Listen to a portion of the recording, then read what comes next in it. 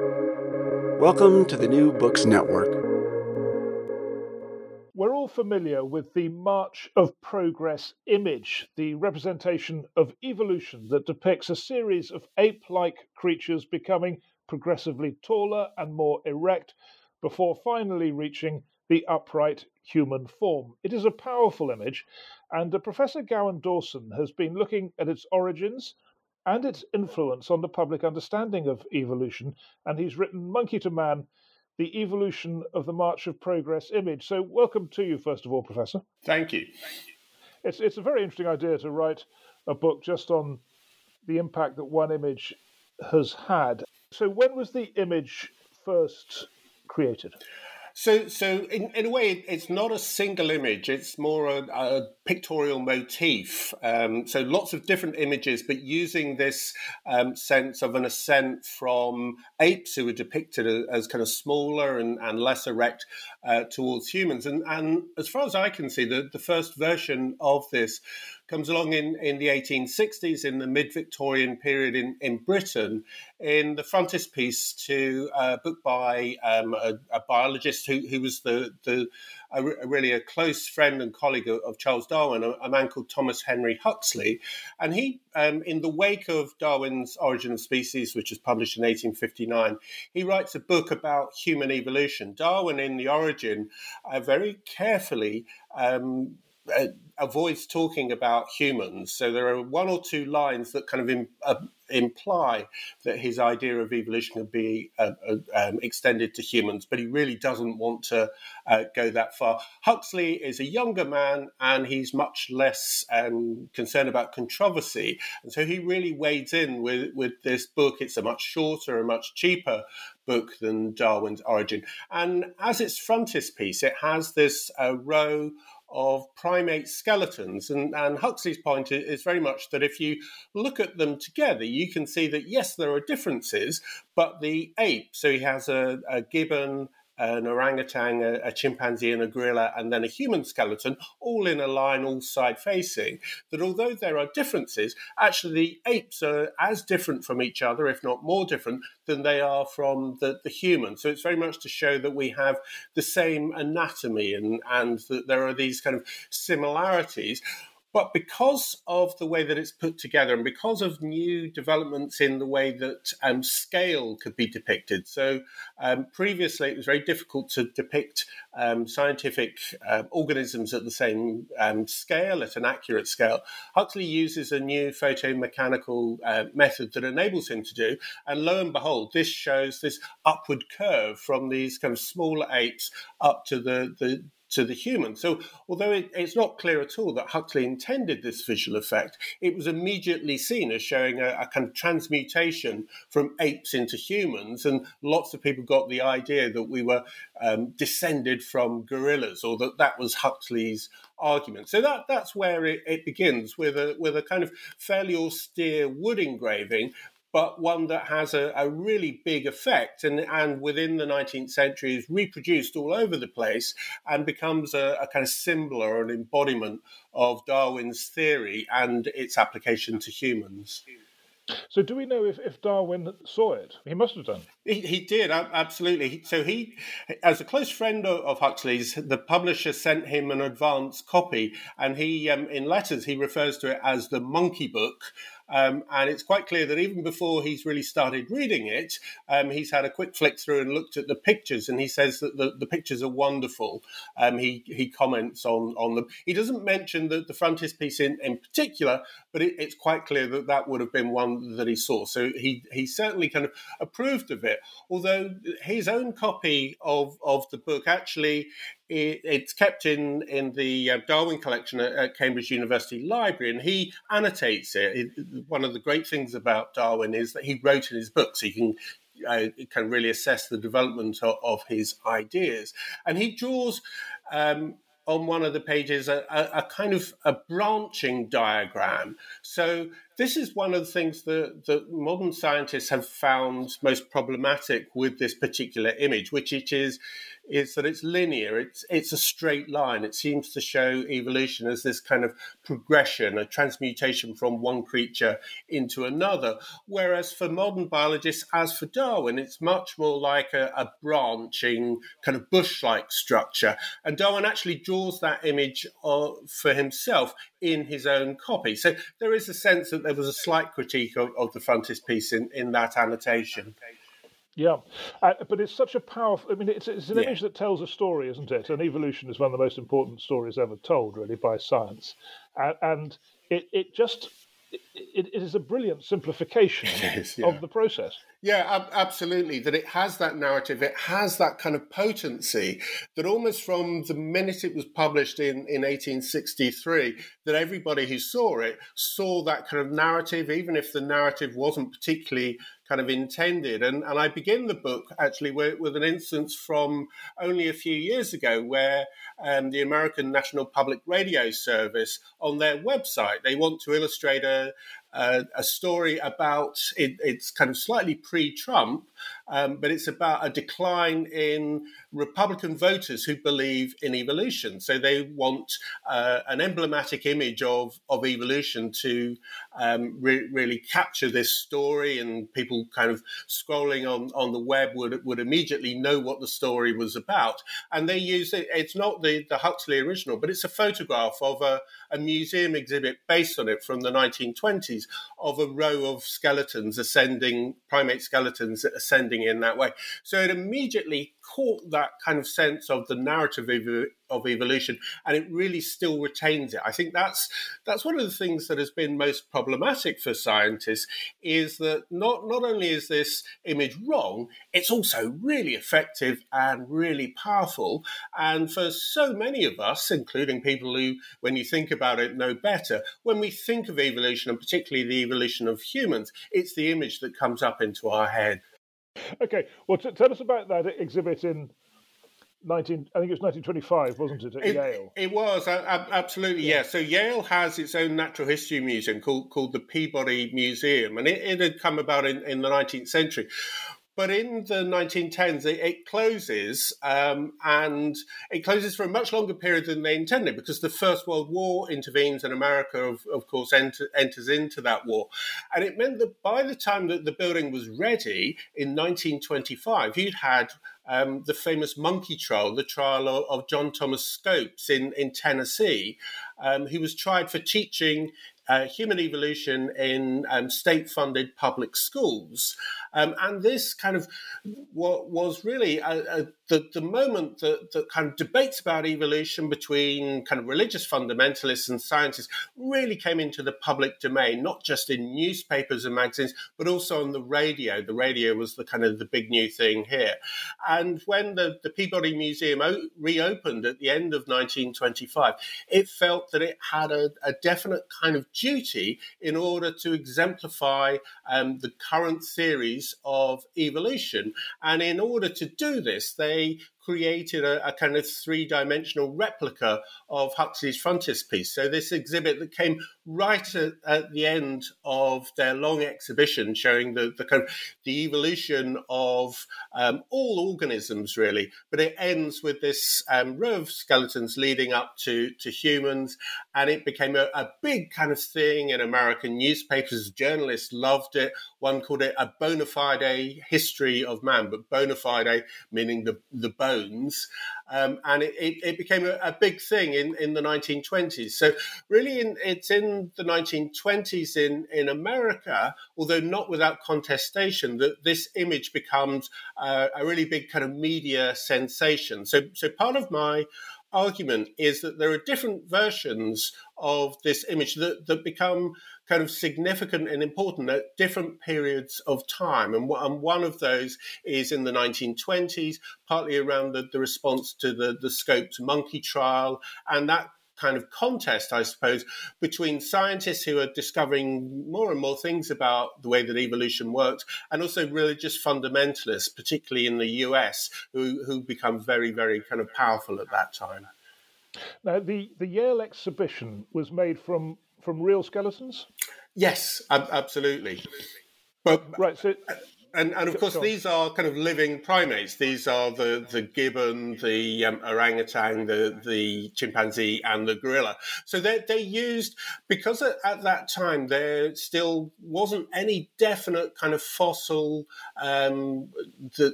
fossil humans, prehistoric humans that have been fully accepted as human ancestors. The first of those was Australopithecus, and that's only really at the end of the 1920s, the 1930s, that it becomes fully established. So what they're doing at Yale is saying, well, these give us a sense of what our ancestors, who weren't these living simians, these living apes, but they were ape-like ancestors who would have looked something like this. So the professors at the time talked about these apes as being kind of structural ancestors, proxies of what our actual ancestors might have looked like. So within a few decades, you had actual kind of bones and fossils of the prehistoric humans who were now identified as actual human ancestors. Yeah, so they did sort of say, actually, these are proxies, not the real thing. Yeah. But no one sort of, I guess the journalist, being a journalist, we'd rather go for the simpler story, probably. Absolutely. And the image, as we were saying, is that kind of simplified version with that very powerful narrative, with that upward curve that is immediately identifiable, and it very much kind of fed into that. So as with readers of Huxley's book and people who'd seen the image when it was reproduced kind of elsewhere, visitors to the museum, kind of you look at it and you immediately think, this is the history of humans. Yeah. So let's go forward to 65. Yeah. It's another jump of 40 years, but there's another reproduction of the image at that point, isn't there? Yeah, and in a way, it's a development rather than a reproduction, and it's probably the image that we're all more familiar with. And this is a longer version, so it has 15 figures in it. And crucially, these are no longer skeletons. They're now artistic kind of reconstructions of what our ancestors would have looked like. So this is a long linear series of beginning with kind of proto-apes and then what were by that stage called hominids, the ancestors of kind of humans. And they, again, have that appearance of moving from looking more ape-like, becoming taller, until they finally reach a clearly modern human who's a white man with a beard and a very kind of enviable physique, a very chiseled kind of stomach and things. Yeah, you should probably tell us about that aspect of it, the skin colour as it went in these Victorian and then later reproductions, which have been described as racist for quite good reason, really. Well, to an extent, yes, but actually, I think that it's a lot more complicated than that, because there is the accusation that in these images, either that the skin color becomes whiter as they move closer to the human, who is almost invariably depicted as a white man, and it's gender as well as race, so implying that both a kind of European white man is the highest form of kind of evolution. So that's very much the kind of the view that most people have taken, and lots of people, both creationists and evolutionists, modern biologists, and this is one of the things that's interested me, that creationists and evolutionists often come together and say exactly the same things, criticizing this image. But actually, looking at it more closely, one of the disputes in kind of arguments about human evolution is whether humans were a single species or more than one species. Different races actually were different species, evolved from different prehistoric kind of ancestors. So from different types of prehistoric humans, whether that's Australopithecus or other types, Neanderthals.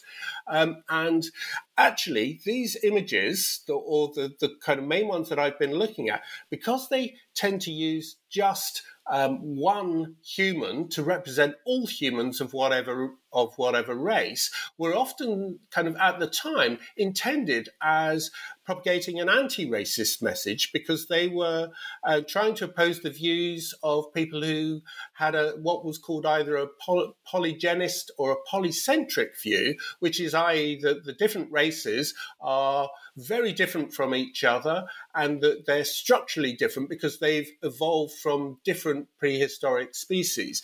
And these were the views that were actually tied to much more kind of virulently racist views. So whilst from a present day perspective, the positing of a white man as the culmination of evolution is deeply problematic, at the time, actually, they were trying to put forward a message that was quite different. And a very good example of this is that Huxley's frontispiece, the row of skeletons that had a single skeleton as representing all humans, was the book was published in Britain in 1863, and as was the habit, it was soon republished in America. But of course, this was at the time of the American Civil War, fought over precisely the issue of slavery and the status of enslaved African Americans and their position in society. And actually, it was abolitionists, so the people who were really opposed to slavery in the North, who adopted Huxley's book because they felt that it provided a kind of riposte to people who had a pride in their race, and also those who wanted to see different races as physiologically kind of different from each other, because this said that actually, yes, we are related to apes. We are kind of morphologically, we have a very close proximity, but that applies equally to kind of white people, to senators, as it does to African Americans, to slaves. And that was a point that was adopted by the abolitionists, and indeed the frontispiece was re-engraved in America by an artist who was part of a very famous abolitionist family, and they kind of promoted the abolition of slavery through their artwork, and I think his re-engraving of the frontispiece was very much part of that. So, as I say, the assumption has been that this image is ineluctably racist, but I think kind of whilst there's good reason to find problem with it, the history of the image shows that the situation is actually much more complicated. Now then, has anyone attempted to create an image which would be more accurate? You know, to do human evolution in a sort of graphic form that would actually more closely represent what happened? Yeah, I mean, the simple answer is yes, and lots of times, particularly using a graphic method of scientific illustration called a cladogram. And this is how most modern evolutionary biologists will represent not just human evolution, but the evolution of other organisms as well. The issue is, I think, that if you want to find these cladograms, and as I say, there are thousands upon thousands of them, you have to go to fairly arcane scientific journals. It's that in the kind of the public realm, it's this image that really dominates. And I think that is the issue, that it's not at all that there aren't other representations, and there absolutely have been all through at least the 20th century, but they just haven't caught hold in the way that this image has. And as I say, Stephen Jay Gould, the famous kind of Harvard biologist, had a real bugbear against this image, and kind of always was advising for a much more kind of branching kind of image that looked like a kind of a bush-like family tree. But they really just didn't capture the public imagination in the way that this image has. Yeah, it just doesn't tell the story quite as simply. No. Yeah. So you've talked about creationism a bit, and the contemporary political relevance of all of this. But can you just spell out for us what misunderstandings does the image create, and how do creationists use it? So let's first of all start with the misunderstandings? How does the image? In what ways does the image lead people to false conclusions? Yeah, so I suppose the biggest and perhaps the most deleterious one is that it presents humans as the inevitable conclusion, the goal of an evolutionary process, showing that we're somehow kind of special or unique and therefore have a different relation to the natural world than kind of any other kind of species. So we always come at the end of the line as if that's the goal, the termination of evolution, a process that's often called kind of teleology, a goal-driven process, and that sense of it being a march of progress, that actually all evolution, all other species are part of a progress towards us because we're special, we're unique. And I think kind of in our age of climate crisis, it's clear that our approach to our position in relation to the natural world has caused all sorts of problems, and clearly this image isn't the main cause of that, but it has kind of propagated that sense of human inevitability and uniqueness, but also the sense that actually evolution happens in this kind of linear, straight line way, that kind of one species transmutes into another. I mean, there are all sorts of other ways of kind of thinking about how evolution operates, and Stephen Jay Gould's famous one was punctuated equilibrium, and that would be represented in a very, very different way. So very few evolutionary biologists would see kind of the process of evolution happening in that way, in which one species transmutes into another, rather than kind of lots of different species going extinct and some continuing. So actually in Darwin's Origin of Species that we spoke about right at the very beginning, it does have one single illustration, which is a very abstract one that looks rather like a branching kind of bush. And that, I think, is, for most modern scientists, a far more accurate version of how evolution works than this one. And of course, going back to Huxley's frontispiece, that sense that actually humans are evolved from living simians, so evolved from gorillas or chimpanzees, rather than simply them being kind of cousins, that we have the same kind of ape-like ancestors far back in the past. So I think those are the main problems that this image has propagated. And the creationist sort of line of attack is, this image is wrong, therefore evolution is wrong.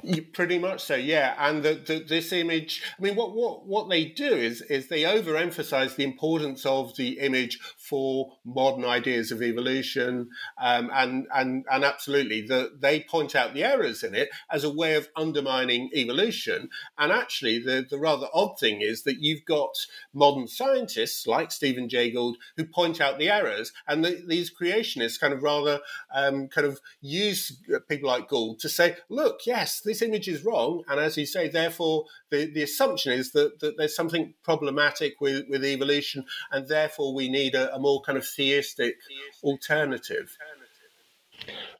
This series is called The Future Of, and we often get to the future right at the end. But if you think of this debate, I mean, it is a debate in the public sphere, isn't it? About evolution. Even if the facts seem to be all stacked on one side.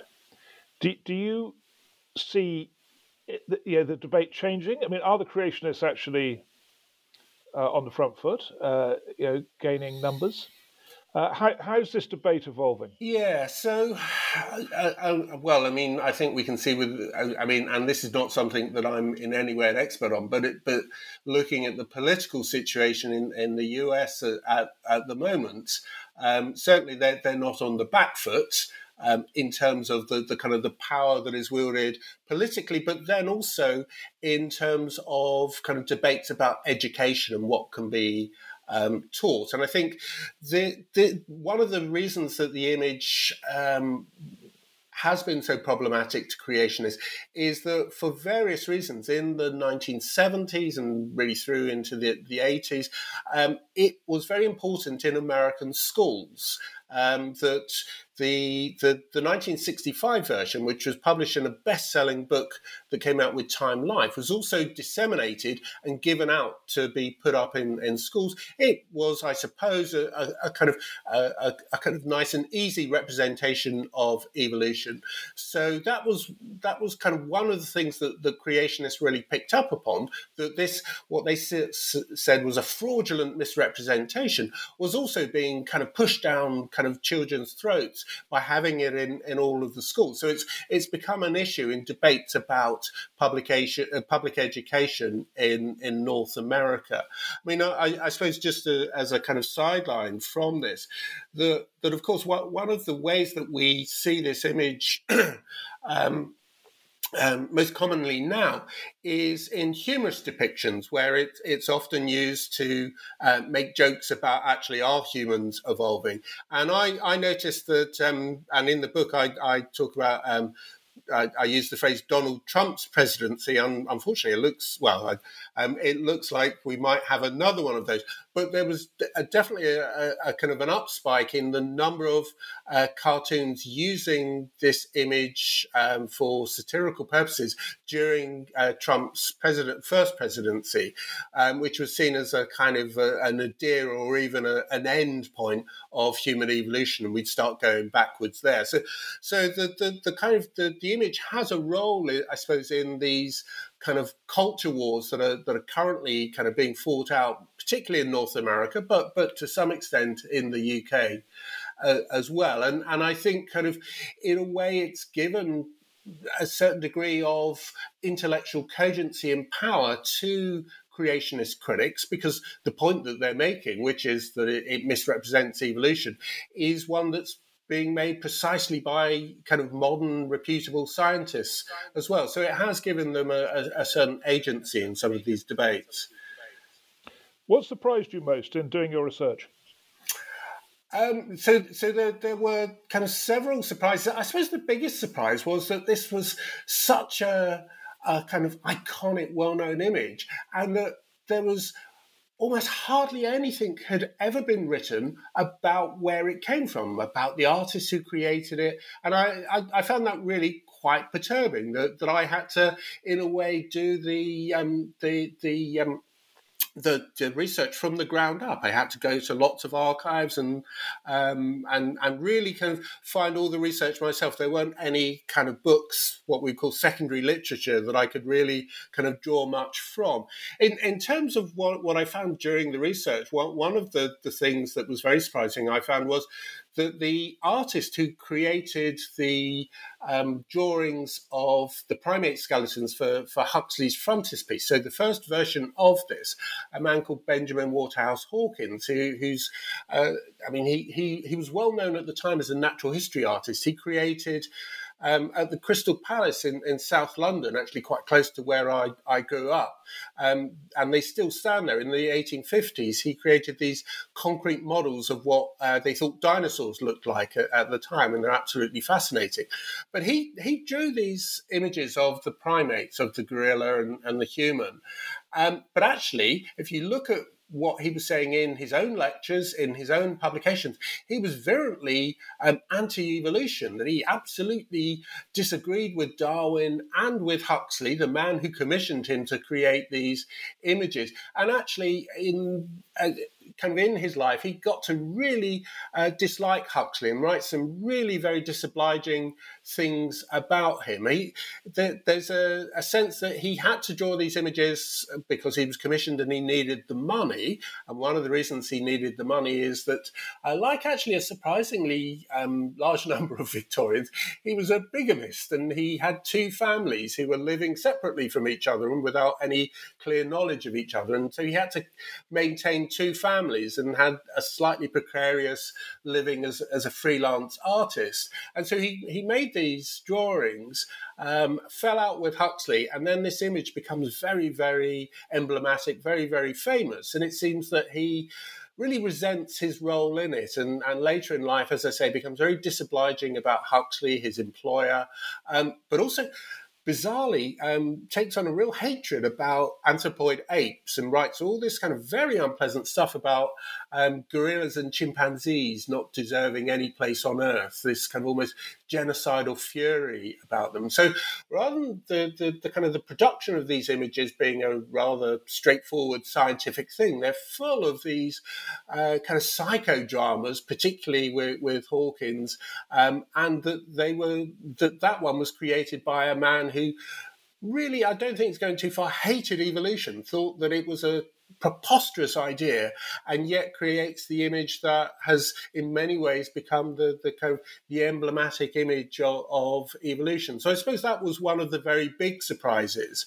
And when I do my research, I suppose I keep my eye out for interesting stories. And in many ways, that's where the book began, with realizing that there was this conflict between the scientist and artist there, and that it was an interesting story from which this image had emerged. Well, it's totally astonishing that the debate we're experiencing today was there in the mind of the creator of the image. Absolutely. That is amazing. And just on your first point, though, I mean, surely that's the dream. A lot of academics listen to this to find a topic that no one's covered, a solid topic that no one's done anything on. I mean, that's the dream, isn't it? It was a dream, a surprise, a challenge as well. I mean, I look back and I probably spent the best part of a decade doing other things, but mainly researching this book. And it did mean quite nice, lots of trips around the world, but also keeping an eye on the availability of archives. So one of the things is that the image that was created in the 1960s, those who were involved in it have kind of only recently, actually, their archives have become available because they have reached an age where they're kind of beginning to pass away. In fact, kind of we're now at a stage where almost, I think, all of the principal people involved have passed away, and so their archives are available. But this has really actually only been the case in the last kind of 5 or 6 years. And so that kind of enabled me to really kind of understand things in a way that even if I were writing this book kind of 10 years ago, I just wouldn't be able to. And I well remember a trip to the archives of the Peabody Museum and a very nice archivist opening up some drawers for me and realizing that here we had some of the original artwork, some of the original mock-ups of the March of Progress, the very famous 1960s version. And this kind of immediately recognizable image, but you're seeing it in a brand new way and in a drawer that no other person really has ever looked at. That was a wonderful moment in the research. Well, your interest in it is definitely communicated through the book. So thank you very much for telling us all about it. You're welcome. I'm very glad to.